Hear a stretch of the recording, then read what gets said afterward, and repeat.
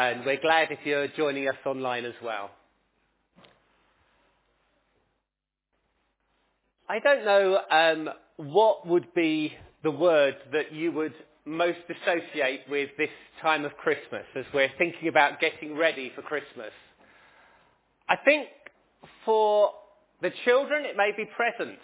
For some of us it may be food, but I think probably for most adults the big word is busy. It's busy in the run-up to Christmas.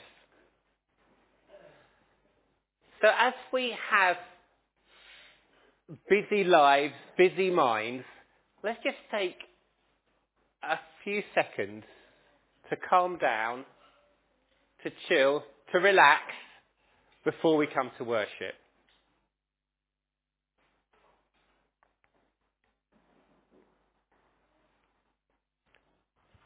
So as we're thinking about worship, I need to remind you that next Sunday we have the family service at 10:30 and we have the candlelit carol service at 6:30. The great occasions to invite friends, family. It'd be good to have a lot of visitors here, but they only come if we invite them. Some of you will remember that we were being encouraged to think about the glory of Jesus. And something really struck me in my Bible reading. I want to share it with you. It's the Apostle John in Revelation, and he's thinking about Jesus. And this is what he says. To him who loves us and has freed us from our sins by his blood and made us a kingdom, priests to his God and Father, to him be glory and dominion forever and ever. Behold, he is coming with the clouds, and every eye will see him, even those who pierced him, and all the tribes of the earth will wail on account of him. Even so, Amen.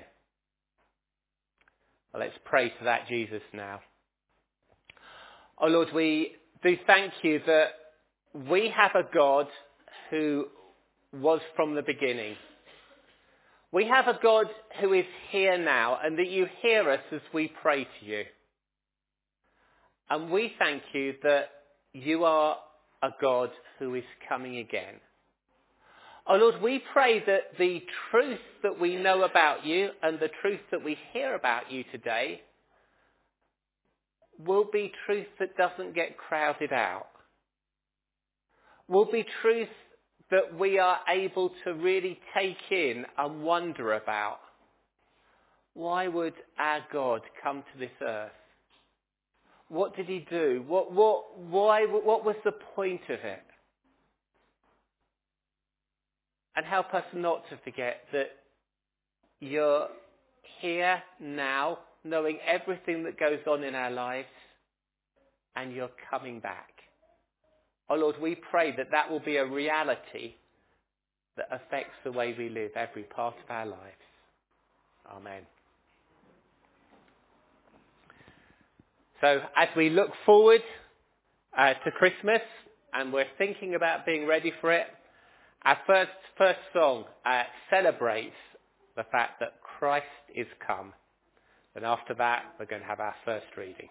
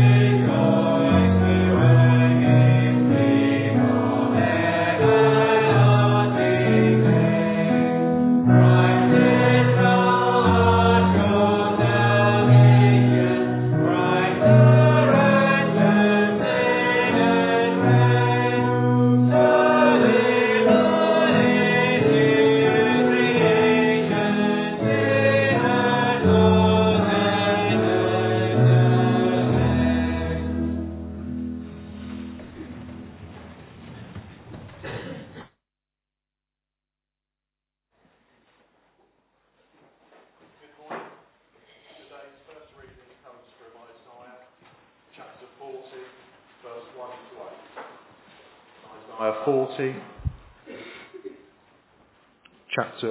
verse 1 to 8. That's on page 599 of your church Bibles. Comfort my people, says your God. Speak tenderly to Jerusalem and cry to her that her warfare is ended and that her iniquity is pardoned and that she has received from the Lord's hand double for all her sins. A voice cries, in the wilderness prepare the way of the Lord. Make straight in the desert a highway for our God. Every valley shall be lifted up, every mountain and hill be made low. The uneven ground shall become level, and the rough places a plain. And the glory of the Lord shall be revealed, and all flesh shall see it together, for the mouth of the Lord has spoken. A voice says, cry, and I said, what shall I cry? All flesh is grass, and all its beauty is like a flower of the field. The grass withers, the flower fades when the breath of the Lord blows on it. Surely the people are grass. The grass withers, the flower fades, but the word of our Lord will stand forever.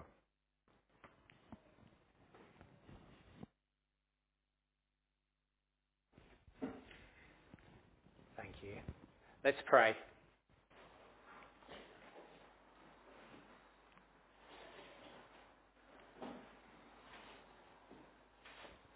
Our Lord, our God, we thank you that we can come to you as our Father.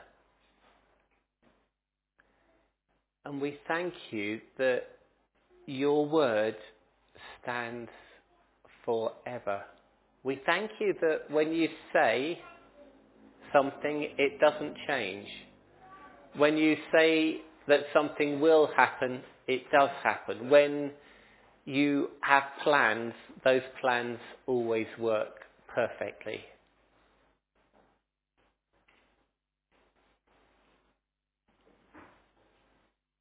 And our small minds can't get hold of that. Our hearts can't grasp that, as from our viewpoint, things aren't going as we would write the script, aren't going as we would have planned. But we know that you are a good God. And we know that you are working everything out for the very best. Oh Lord, we thank you, you speak to us. We thank you, you speak to us through your word. But we thank you that you didn't just give us a book, but you sent your Son into this world to show us what God is like. Oh Lord, we thank you that you opened the eyes of the blind. We thank you that you had compassion on the hungry. We thank you that you healed the sick. And that gives us confidence as we come with our needs. Oh Lord, you know we're all complicated people. You know we all have many concerns. And we thank you that you are able to take on and understand and hear each one of us. Oh, we pray for those who are troubled. We pray for those who are facing illness and worry about illness. Oh Lord, we ask that they will know your peace and your presence. Oh Lord, we pray for those in fear of their lives. Lord, we look at the situation around the world with the wars going on, with people powerless and trapped and in fear of having bombs dropped on them.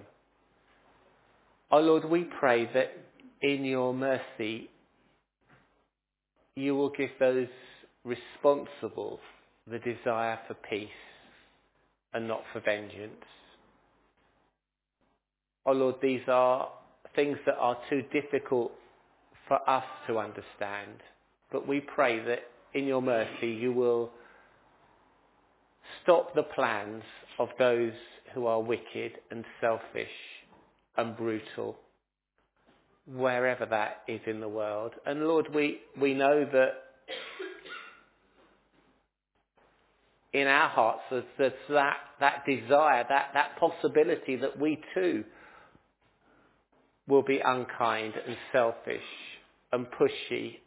And Lord, we pray that you'll change us to make us more like Jesus. Oh Lord, we ask that as we come forward to Christmas, we won't just have a postcard picture of you, but we will know what you're like.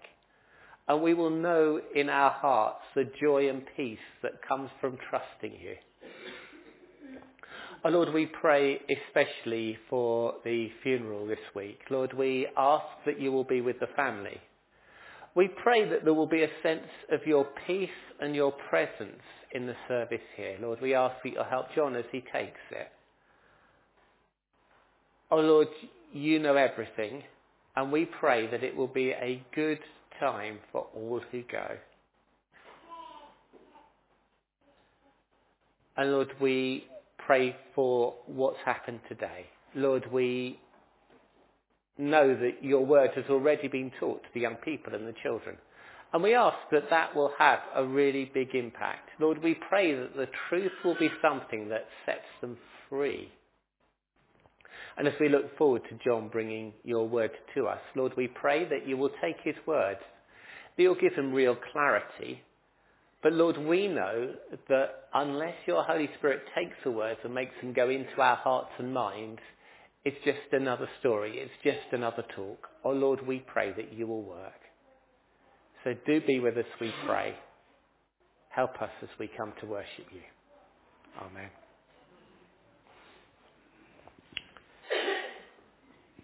So as we come looking forward to Christmas, we're going to be singing again. And then after this next song, we've got the children's talk. So the next song is Oh Holy Night. Let's stand and sing when the music starts.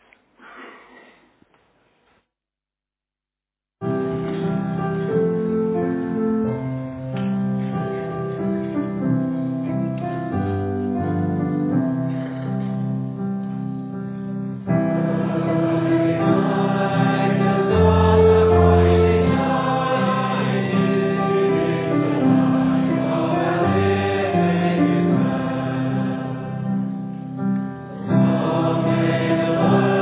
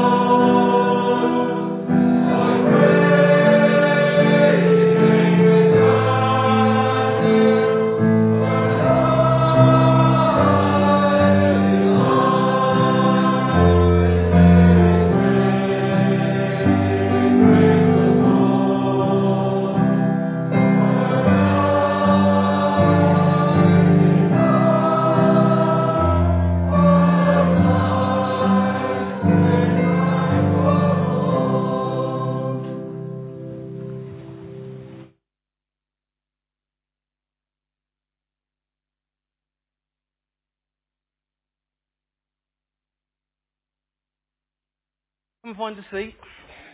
Brilliant. Hey.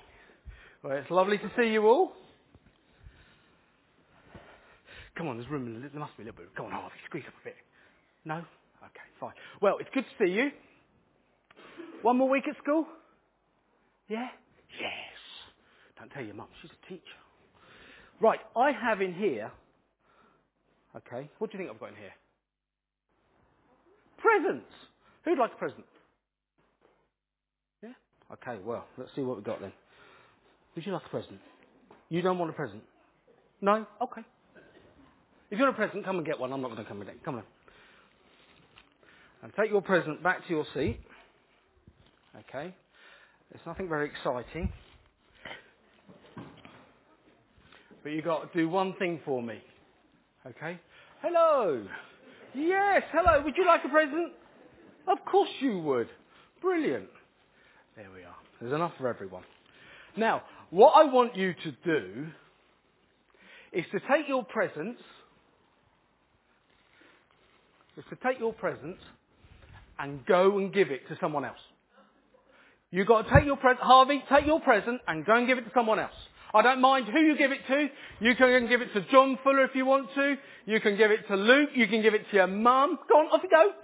Go on, go and give your present to someone else. And who thought it was for them? Oh. You're sitting quite smackly now, aren't you, eh? Would you like to take a present and give to your mum? No? Okay. Brilliant. So you've all taken your presents. Who gave it to someone they didn't know? Oh, there's a lesson there for us, isn't there, eh? Well done. So you've gone and given those presents to someone else. Now, why have I got you to do that? There's a verse in the Bible in Acts. You can pop it up on the screen, Emily. Okay. This is Paul. He says this. Okay. And he says, remember the words of Jesus. And what did Jesus say? Who wants to read out the words in yellow? Can you read out the word nice and loudly? It's more blessed to give than receive. It's better to give than to get. You'll be happier if you give to someone else than if someone else gives to you. So how many of you have been doing lists, Christmas lists, of things you would like for Christmas? How many of you have done a list of the people you'd like to give to for Christmas? Yeah? Have you asked your dad and said, Dad, what do you think Mum would like for Christmas? Hey, what can we go and give Mum? Or have you asked your Mum, I think Dad would like this for Christmas. What do you think? Have you done that? You have. Brilliant. Because what did Jesus say? It's better to give than receive. So as we come to Christmas time, Christmas is a time of giving, isn't it? Because we remember, okay, that's when God the Father gave us Jesus, his Son, to come and live on this earth. He gave us Jesus, which is the best gift, okay, that anyone could give. But Christmas is about a time of giving than receiving. So if you haven't thought about your mum, or your dad, or your brothers, or your sisters, now's the time. Go to your mum and dad and say, we would like to buy for, because Jesus says it's better to give than receive. Yeah? Now, before you all go back, I decide you could have one yourself as well. Come on. Come and get one yourself and then go back to you. We couldn't let you not have one, could we, eh? That's all right. Well done. There we are. Good. Thank you.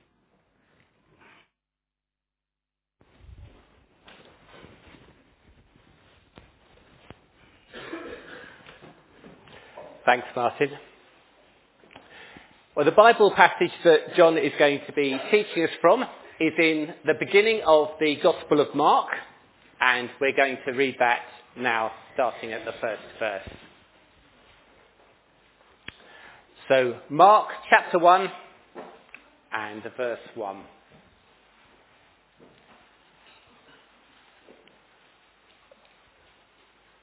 The beginning of the Gospel of Jesus Christ, the Son of God. As it's written in Isaiah the prophet, behold, I send my messenger before your face who will prepare your way. The voice of one crying in the wilderness, prepare the way of the Lord. Make his path straight. John appeared baptizing in the wilderness and proclaiming a baptism of repentance for the forgiveness of sins. And all the country of Judea and all Jerusalem were going out to him and were being baptized by him in the river Jordan, confessing their sins.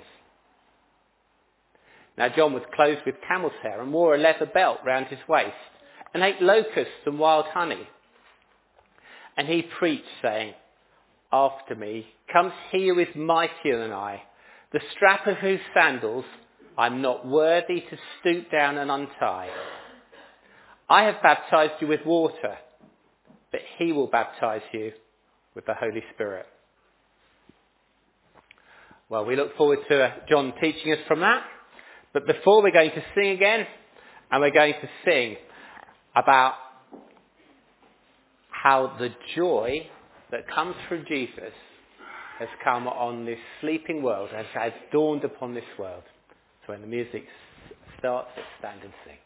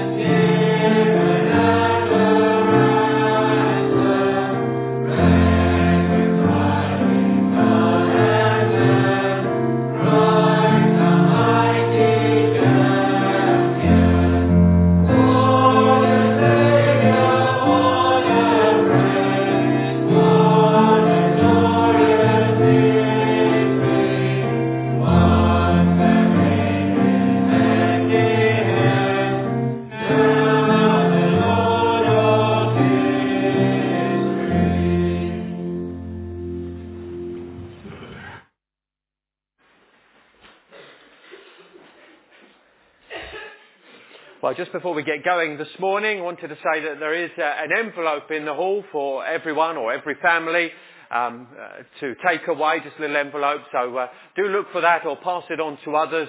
If for some reason you're you've missed out on one and your name is not on one, then there are some spares there, so do take one of those. Be good to get them going this morning. Okay. Well, which gospel are we in most, would you say, as we come towards Christmas? Which of the four gospels? Well, we're often in Matthew with the announcement to Joseph and the wise men. Perhaps we're even more often in Luke with Mary, with the shepherds, with Simeon and Anna. Sometimes we're in the Gospel of John, the deep and profound introduction that there is in the Gospel of John, which the home groups will probably be looking at this week. Well, this morning, as we approach Christmas and we think of approaching Christmas, our launch pad is actually going to be the Gospel of Mark. The Gospel of Mark. I think it's the first time I've done that, probably the first time we've done that for a long time. I'm going to look at the first 3 verses in the Gospel of Mark. We had them read to us, so we'll draw from the other verses that we've had read. But here is what we'll start with, Mark chapter 1. The beginning of the Gospel of Jesus Christ, the Son of God, as it is written in Isaiah the prophet, "Behold, I send my messenger before your face, who will prepare your way. The voice of one crying in the wilderness, prepare the way of the Lord, make his paths straight." And it includes the theme of preparation. Preparation. Perhaps you've had this question aimed at you this week. Are you prepared for Christmas? I get asked that question sometimes. It's usually one that instills a little bit of panic as you think perhaps of the cards and the presents and the food and the looming events. Are you prepared for Christmas? Well, the verses that we read here, somebody is doing some preparation. There's preparation going on. For verse 2, who will prepare your way. Verse 3, prepare the way of the Lord. And in thinking about his preparation, we might find it's good for our preparation. Thinking about his preparation, the preparation of the Lord at this time of the year, might help us in our preparation in these weeks. It won't help you buy the presents. It won't help you get them wrapped. It won't do the party games for you. It won't get your decks up or your cake iced. But in other ways, dare I say in more important ways, it will help you in the preparation for Christmas. Well, who is doing the preparation here? Who's doing the preparation here? Well, it's John. Verse 4 says, John appeared. It's talking about John. John the Baptist as we know him. I don't know if you've ever realised, I'm not sure I've properly realised how much the preparation work of John the Baptist is emphasised. I sort of clocked it a bit more this week in thinking about it.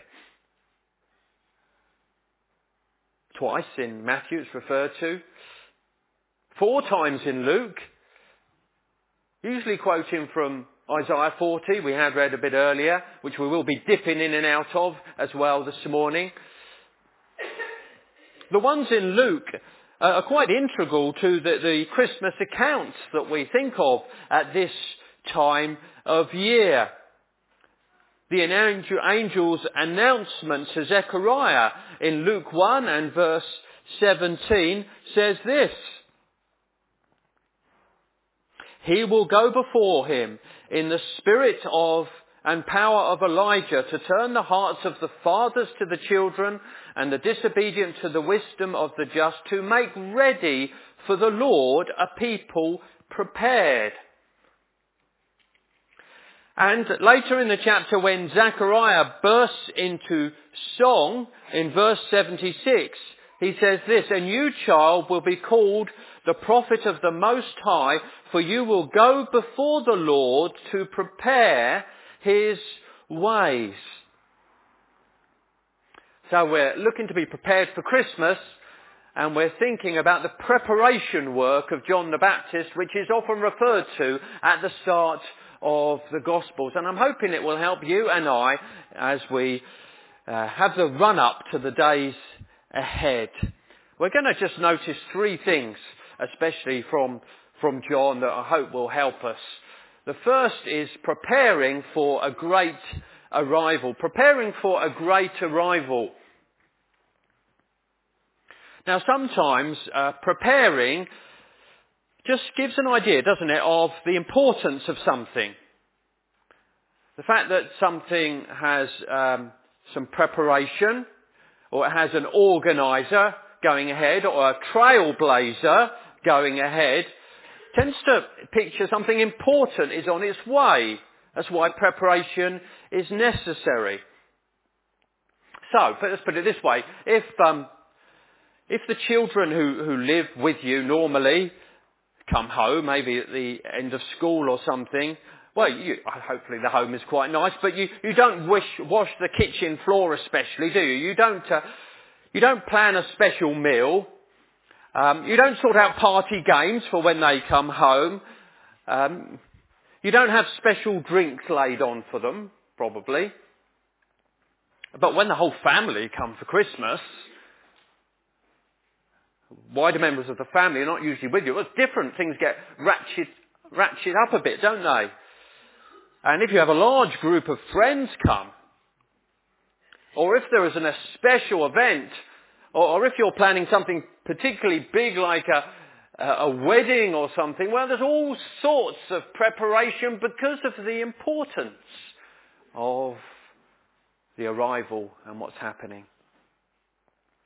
And the way you have a preparer here highlights the importance of the arrival. The fact that you have a John the Baptist underlines the importance of the person who is coming. Here, John is described in Mark as an advanced messenger. "Behold, I send my messenger before your face." He's somebody who's preparing the way, who will prepare your way. He's also telling others to prepare. The voice of one crying in the wilderness, "Prepare the way of the Lord, make his paths straight." What is this great arrival which must be so important as to have this preparer going ahead? Well, it's the arrival of a great person. It is the arrival of the Lord. Verse 3, "Prepare the way of the Lord." If we dip back into our Isaiah passage, it's described in this way: "Make straight in the desert a highway for our God." The Lord is coming. God is coming. Isaiah carries on, verse 5, "And the glory of the Lord shall be revealed."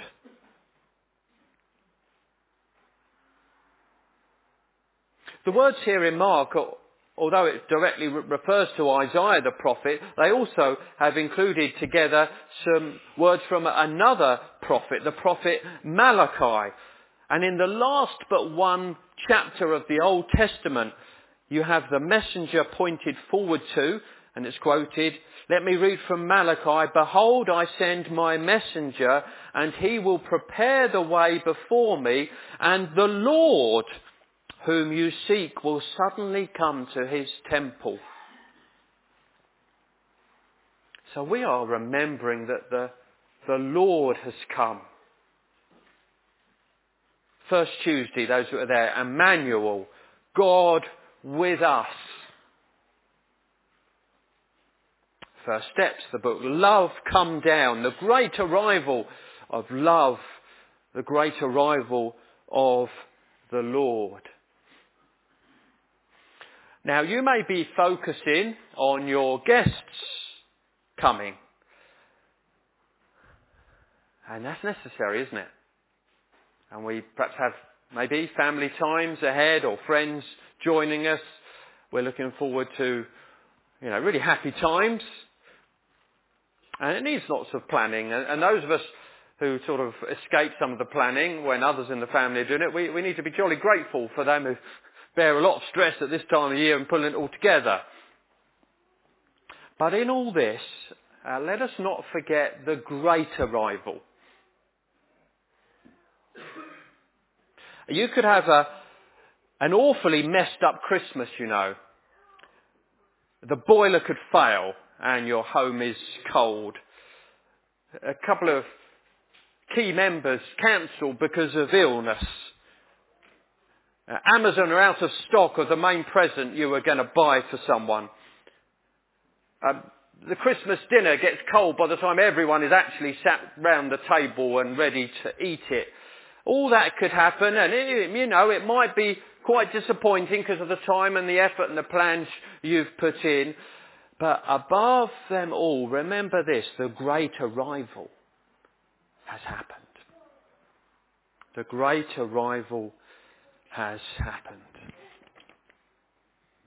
The person is so important that John the Baptist feels just sort of utterly inadequate to be involved, really. Verse 7. He preached saying, "After me comes he who is mightier than I, the strap of whose sandals I am not worthy to stoop down and untie." Person of such importance. Now, how would you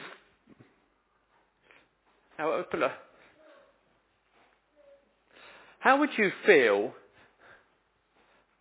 if Prince William asked you to put something in the rubbish bin for him? There you are, you're on a walkabout, somehow he's quite close to you and he's ended up with stuff that he doesn't need. And said, "Excuse me, there's a bin over there, would you mind?" You would be thrilled to bits. It would go on your Facebook page or your Instagram or whatever you use. You would never forget that moment. Yeah, and he gave it to me and I took it and I put it in the bin and it was Prince William and I was involved. You would just feel so privileged to be doing a menial, grotty. Somebody else asked you to do that, so you do it yourself. But with Prince William, you just feel inadequate to be involved. And John the Baptist, though such a high figure in the Bible, just feels dwarfed by the dignity, the importance of the one who would come. The one who would come and bring the era of the Holy Spirit who would be at work in people's lives. So, preparing for a great revival, have a sense, let us have a fresh sense of the importance of who has come. The Lord, God, the one of great importance. What a thrilling thing it is, and how it should put other things into perspective at this time of year. The second point is a bit different, but I think it's the right one to make in looking at John the Baptist. We call it preparing by repentance. Now there's a lot of sorting out usually, isn't there, which goes ahead of people arriving, of arrivals. And I guess it happens in any homes that we have where there's going to be people coming over Christmas. The shoes will be got out of the hallway. The bags will be stuffed in the cupboard. The children will be told to get all their stuff together and take it in their room. The magazines, which are just sort of littered around the house, will be sort of tidied up and put somewhere. If an older person has come in, things will definitely be out of the way so that it doesn't cause an obstacle or a problem. There is some sorting out that happens ahead of the arrival. And it's a bit like that here, but it's put in terms really of road improvements. Of road improvements. When a royal visitor was to come, to the town, then they would want to make the pathway as good as possible. You don't want the royal carriage to get stuck in a rut. You don't want it to ground over the lumps. You don't want the royal person to be all bruised as it's such a bumpy road, or to arrive green with sickness. No, so effort is made to make it smooth and to fill in the ditches and to push down the banks and the lumps. And that's how it's described in the Isaiah passage. Make straight in the desert a highway for our God. Every valley shall be lifted up, every mountain and hill will be made low. The uneven ground shall become level, and the rough places a plain. And that's a description of what John the Baptist does. So how does he do that? How does he prepare the way for the Lord? I mean, he wasn't a literal road builder, was he? He wasn't out there with a shovel. How does he prepare the way for the Lord? Well, he baptised. It's in the name, isn't it? John the Baptist. But see here the way it's described, proclaiming, verse 4, Mark 1, a baptism of repentance. There was some sorting out that needed to be done. And John did this by calling for repentance and confession.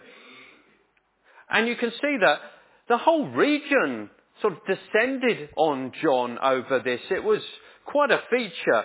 John appeared, verse 4, baptizing in the wilderness and proclaiming a baptism of repentance for the forgiveness of sins.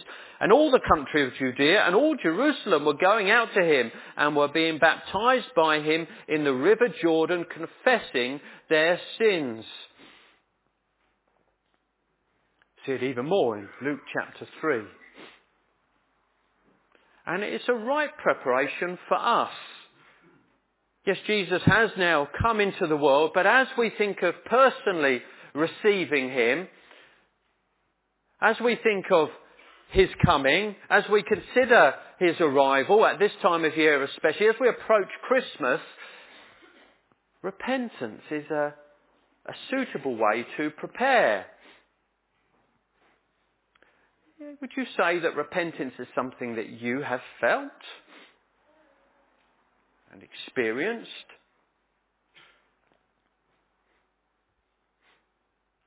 A regret of the things that have been wrong and a turning away from them in your mind and heart? Confession is mentioned here. Would you say you've confessed to God the things that have been against him and against others? You're open with God about your failings. I mentioned Luke 3, where John the Baptist is featured even more in Luke 3. And one of the things that strikes me about his ministry there, it talks about repentance in Luke 3, verse 3 and verse 8. But one of the things that strikes me is how specific he gets. I always find this a difficulty, in preaching and in giving talks. I find it very difficult to get specific. I feel as though I need wisdom, and those of you who speak and those who pray for those who speak, pray for wisdom. About getting specific. People need specifics because they tune in and they envisage it, and it makes them thoughtful. It's not so bland to be just general. When you get specific, that's really helpful. But being wise when you're specific is quite hard, I find. So you're not legalistic, or you don't apply it in a wrong way. Well, John here does get specific. As the different groups of people come to him, he's quite specific. Verse 10 of Luke 3. And the crowds asked him, "What then shall we do?" And he answered them, "Whoever has 2 tunics, to share with him who has none.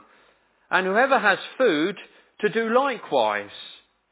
Tax collectors also came to be baptized and said to him, "Teacher, what shall we do?" And he said to them, "Collect no more than you're authorized to do." soldiers also asked him, "And we, what shall we do?" And he said to them, "Do not extort money from anyone by threats or by false accusation, and be content with your wages."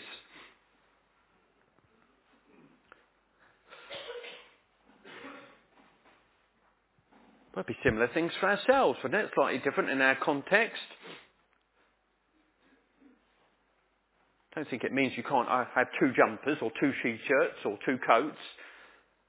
But you're amassing lots that you don't really need, being extravagant on yourself, and no thought for those who have nothing.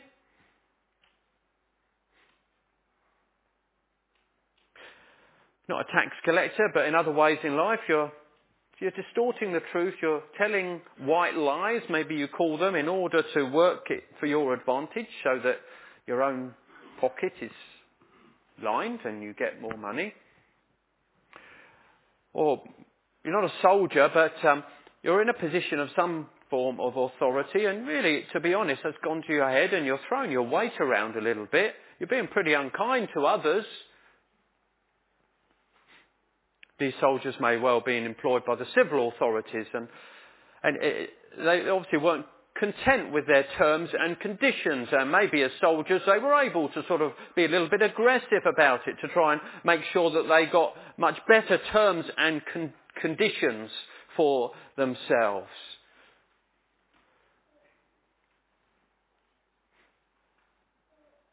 Well, we want to be paid fair, dealt with fairly. That's a sort of Christian ethos behind that. It comes elsewhere in the Bible.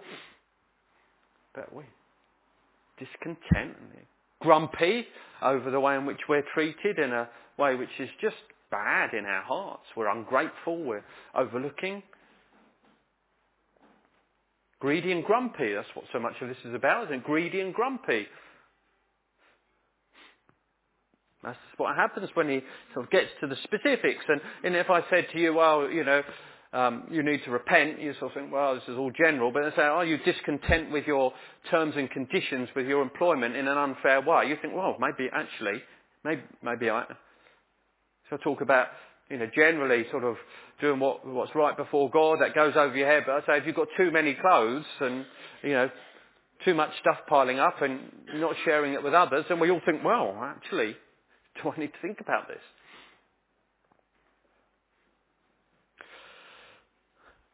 We will appreciate Christmas if we have more self-awareness. If we feel a spirit of repentance.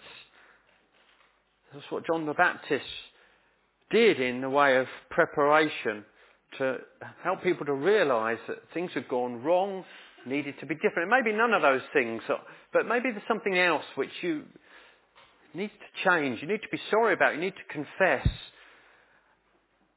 Self-awareness and openness to God is a good way to run up to Christmas. We probably won't wish anyone a repentant Christmas. You don't put that in Christmas cards, do you? Well, I wish you a repentant Christmas. But, that's not the overall message. We're not finished this morning yet, but there's a sense in which in the build-up, that's quite a healthy thing, and we will appreciate so much more what it's about if we feel that way about ourselves in our hearts.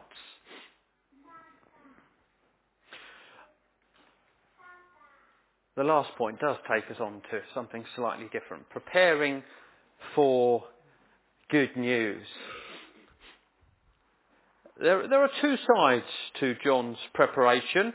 It's reflected a bit in the combination of the prophets. So Malachi, if you've read Malachi 3 and 4, it talks about the purifying judge coming. That should lead to repentance, as we've just been thinking of. But in Isaiah, the preparation role has a different emphasis.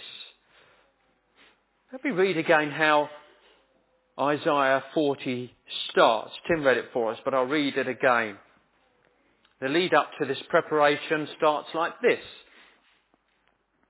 Comfort my people, says your God. Speak tenderly to Jerusalem and cry to her that her warfare is ended, that her iniquity is pardoned, that she has received from the Lord's hand double for all her sins. A voice cries in the wilderness, prepare the way of the Lord, etc. You have the coming is something which is comforting. It's a tender message. It's about forgiveness. And if we jump to verse 9 in Isaiah 40, it's put like this: Go up to a high mountain, O Zion, herald of good news. It is good news which is being announced. It is good news which is coming and being prepared for. The coming of Jesus is good news, isn't it? The shepherds were told this and realised this. But it's also the way Mark starts his gospel. These verses we're in this morning. The first verse of the Gospel of Mark is dynamite. It is just so packed with power. Perhaps you didn't notice it. Verse 1. The beginning of the gospel of Jesus Christ, the Son of God. How much is rolled into those two lines in my Bible? And it is emphasising, it is good news. It is evangel is the word. And that's a powerful term. It isn't the sort of good news of, I had a good day today. Things didn't go too bad. A few things turned out okay. Yeah, it was a nice day. This word good news, the beginning of the good news, the gospel of Jesus Christ, is momentous news, is empire-changing news. There's a similar inscription found dated back to 9 BC about the Emperor Augustus along these lines of good news of evangel. This is something seismic which is happening and wonderful. It is good news. And the things we think about at this time of year, the coming of Jesus, it is momentous news for those whose hearts and consciences are troubled. For those who feel a lack of peace in their relationship with God and consequently also with others. For those who have no sense of hope as they think of their short lives. As those who don't know the wonderful joy of the most important relationship that can be known. It is momentous good news. Sin is going to be dealt with. Isaiah spells it out in his comfort message. Her warfare is ended, her iniquity is pardoned. She has received from the Lord's hand double for all her sins. Forgiveness. I heard that last week some of you went to a baptism up the road, which is an encouraging service to go to, and I understand that as part of the talk, the speaker or the talker had a dirty shirt, if I've got that right, and there was all sorts of things on it, and he lowered it into something, I don't know whether some sort of special liquid, I don't know how it worked, but then brought it out and it was all clean and totally white. Forgiveness. All the specifics dealt with. All the grumpiness and greediness washed away. And it was good news. It was very good news. It was settling the debt. It was settling a big debt. Now I guess we feel different about different amounts of money. You might be given a little bit of money. Maybe a child is given some pocket money, if pocket money still occurs. I've been out of touch these days, but if you get some pocket money, well, that's quite nice. And maybe you go down the sweet shop or something and you get a bit of stuff and, that's quite nice. You had a little bit of money come your way. Or maybe, just notch it up a bit, you get a generous birthday present and, you're really able to get some expensive clothes item that you've been wanting or some special treat. That's what you're giving it for. And, this is quite something, quite a sort of noteworthy thing that's going to be because you're giving a generous present. But compare that to if somebody was to say to some of you, this might be relevant too, your mortgage is all gone. I don't know how many thousands there are in some of you who've got mortgages. They're very big these days, aren't they, mortgages? Sort of crippling with the debt and the monthly payments, especially as the interest rates have been going up, and your mortgage is all gone. It's wiped away. Well, that is big news. That is amazing news. And here Isaiah talks about paying double for all the sins. The whole lot is cleared because the one who came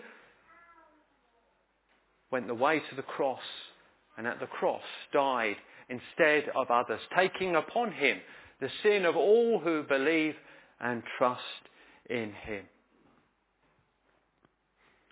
Simeon, remember Simeon? How he's described as waiting for the consolation of Israel. He's waiting for comfort. And when he found it, he blessed God and gave thanks and felt a sense of peace. The good news has come. There's a lot of bad news and there's a lot of sad news in our lives. But when we think of what we're thinking of Christmas, we have good news. Not mini good news. We have major good news. Are you ripe for this sort of comfort? Are you sort of sagging under the gloom of guilt? Are you desperate to find a way of hope in the midst of personal failure? Christmas brings very, very good news with tremendous consequences for you, for your relationship with God, and for your eternal future. It is certainly good news. So, as we approach Christmas, as we prepare for Christmas, as it involves all sorts of things in our busy lives, let's also keep a sense of perspective. Let's rise above it. Let's prepare by remembering the great revival the Lord has come.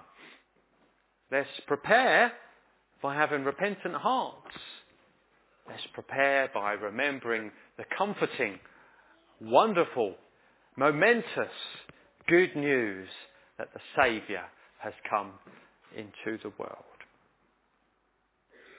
Well, we're going to sing of the joy of the Lord coming in our last song this morning. Joy to the world, the Lord has come. Let earth receive her King.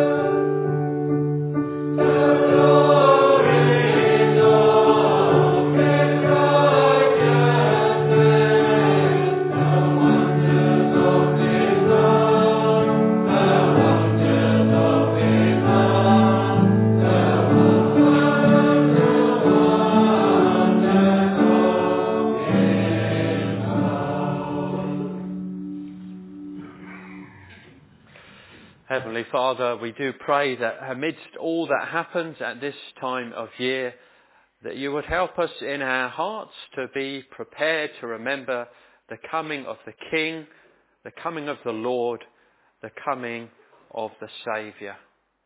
Fill us with that sense of need, but may that sense of need be more than met and wonderfully be led to a sense of joy and peace and hope as we think of what Jesus came to do as the Saviour of the world. And this we pray in his name. Amen.